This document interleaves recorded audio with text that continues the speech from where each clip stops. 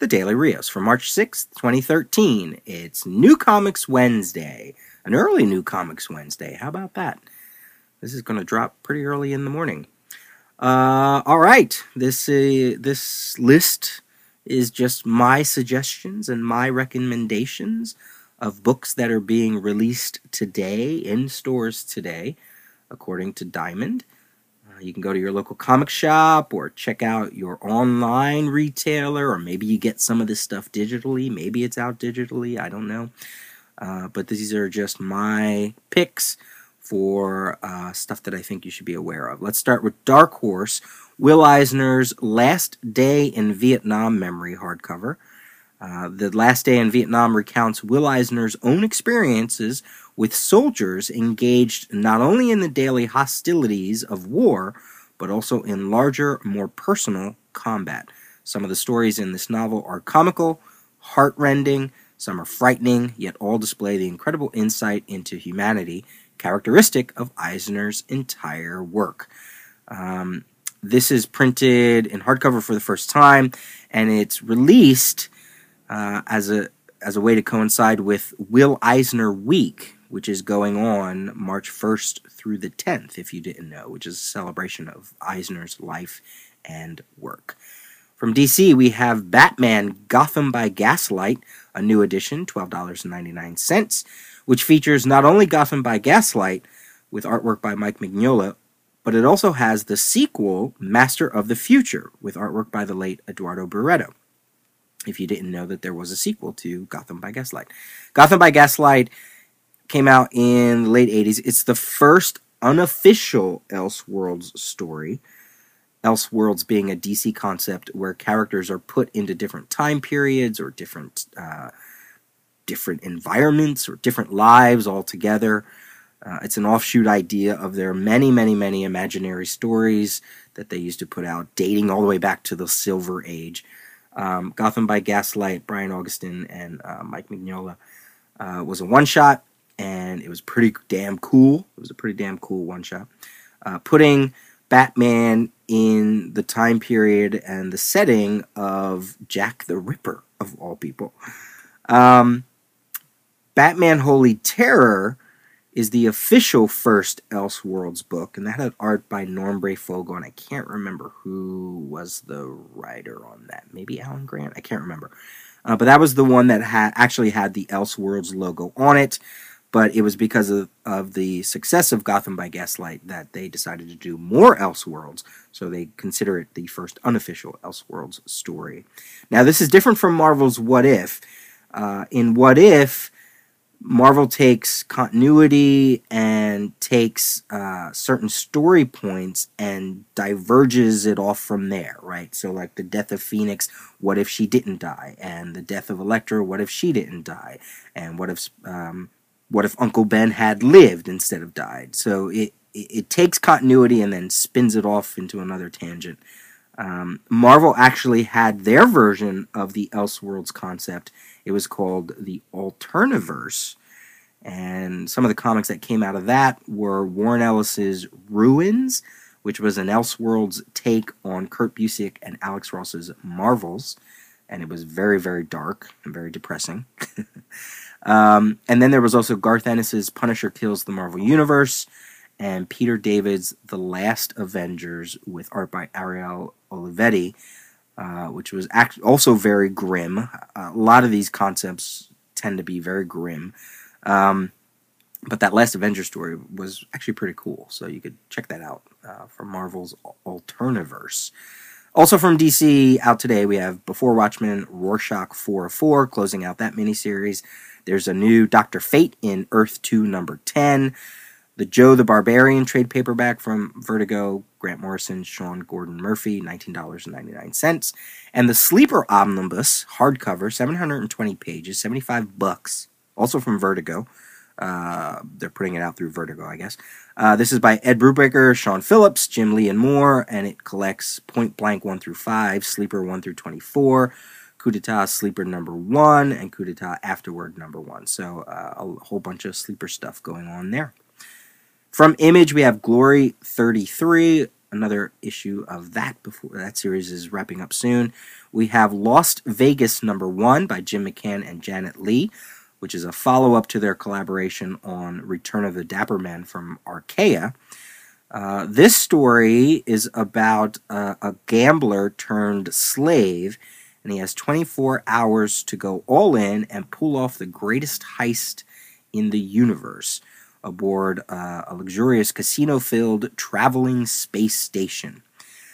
I haven't seen anything about this except the blurb and a couple images.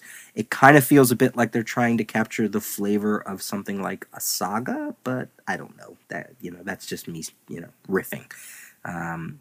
If you liked Return of the Dapper Men, if you like their collaboration, check out Lost Vegas #1. Also from Image, Sex #1. This is by Joe Casey with art by Piotr Kowalski. And this is the character Simon Cook has retired from his own alternative lifestyle and returned to the city he'd previously sworn to protect. Now he's just another average citizen, or is he?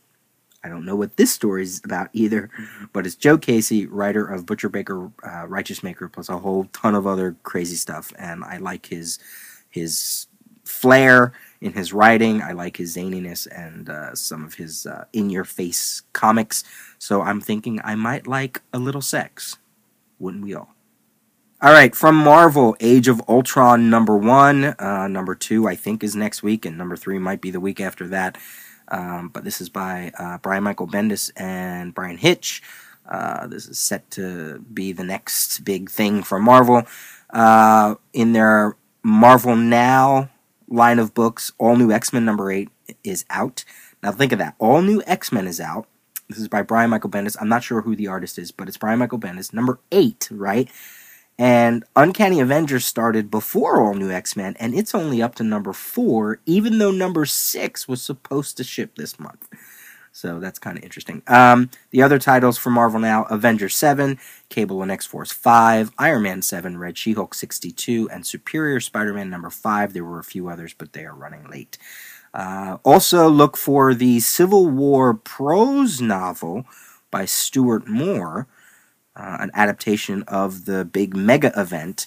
And that's timed perfectly because there is a audio version of the prose novel coming out through Graphic Audio.